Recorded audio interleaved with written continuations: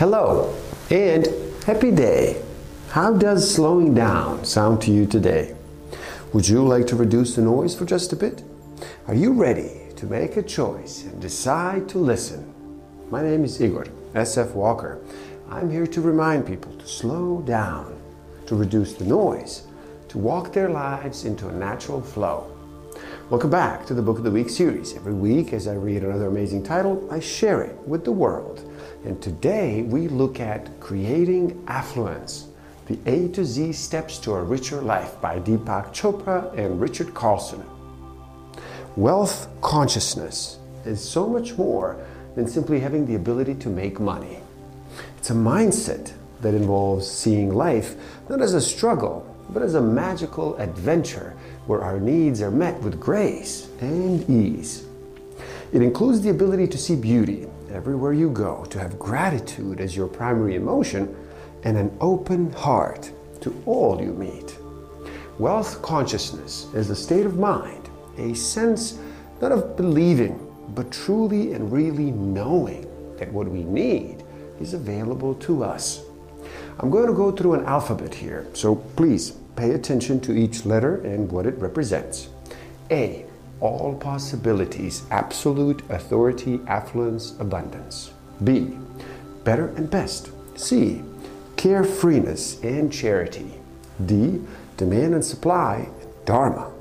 E, exalting in the success of others, expecting the best. F, failure contains the seed of success. G, gratitude, generosity, God, gap, and goals. H, happiness and humanity. I, intent or intention. J, judgment is unnecessary. K, knowledge contains organized power. L, love and luxury. M, making money for others, motivating others. N, saying no to negativity. O, life is the coexistence of opposites, opportunity, open and honest communication. P, purpose in life, pure potentiality. Q, to question. R, receiving is as necessary as giving. S, spending in service. T, transcendence, timeless awareness, talent. U, understanding the unity behind all diversity. V, values. W, wealth consciousness without worries. X, expressing honest appreciation and thanks to all who help us. Y, youthful vigor. And Z, zest for life. There's a power in knowledge, desire, and spirit. And this power within you is the key to creating affluence. Knowledge as organizing power inherent in it. It is simply enough to know, to be aware of the principles, and knowledge will be processed and metabolized by our bodies, and the results will be spontaneous. They don't occur overnight, but they do begin manifest gradually over a period of time. There's a precise mechanism through which all desires can be manifested. This is 4 steps.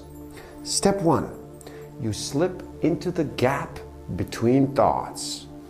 The gap is the window, the corridor, the transformational vortex through which the personal psyche communicates with the cosmic psyche. Step 2, have clear intention or a clear goal in the gap.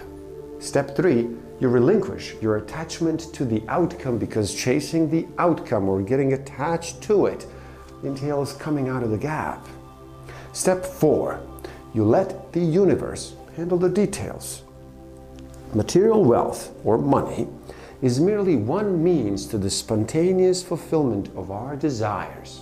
Affluence, or wealth, means that one is easily able to fulfill one's desires, whatever they may be, whether they apply to the material realm, to our emotional, psychological, or spiritual needs, or the realm of relationships.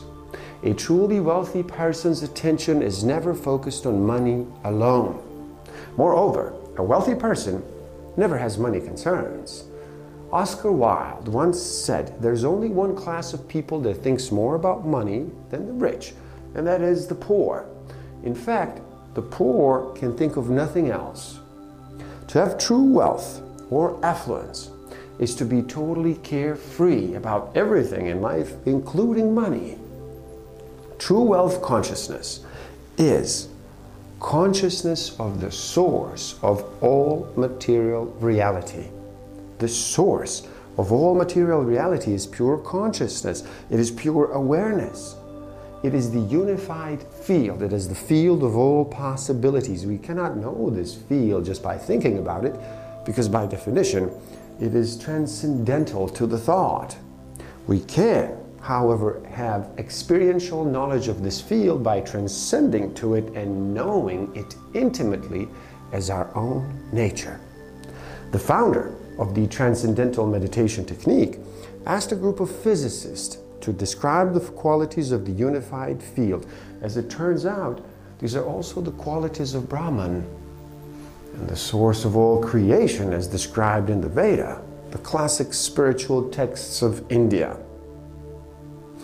If we could think of a person who embodied the thoughts of God, then these would be his or her psychological traits.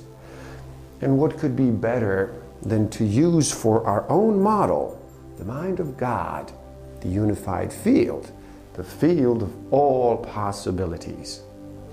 Einstein once said, "I want to know the thoughts of God. The rest are details." There you have it. Now it's up to you. Please do help out. It is easy. Simply like this video so more people can enjoy it. Share it too and spread the word. Subscribe to my channel and stay up to date. And the link to this book is in the description below, so buy it and read. Never stop learning. Thank you. Love and respect.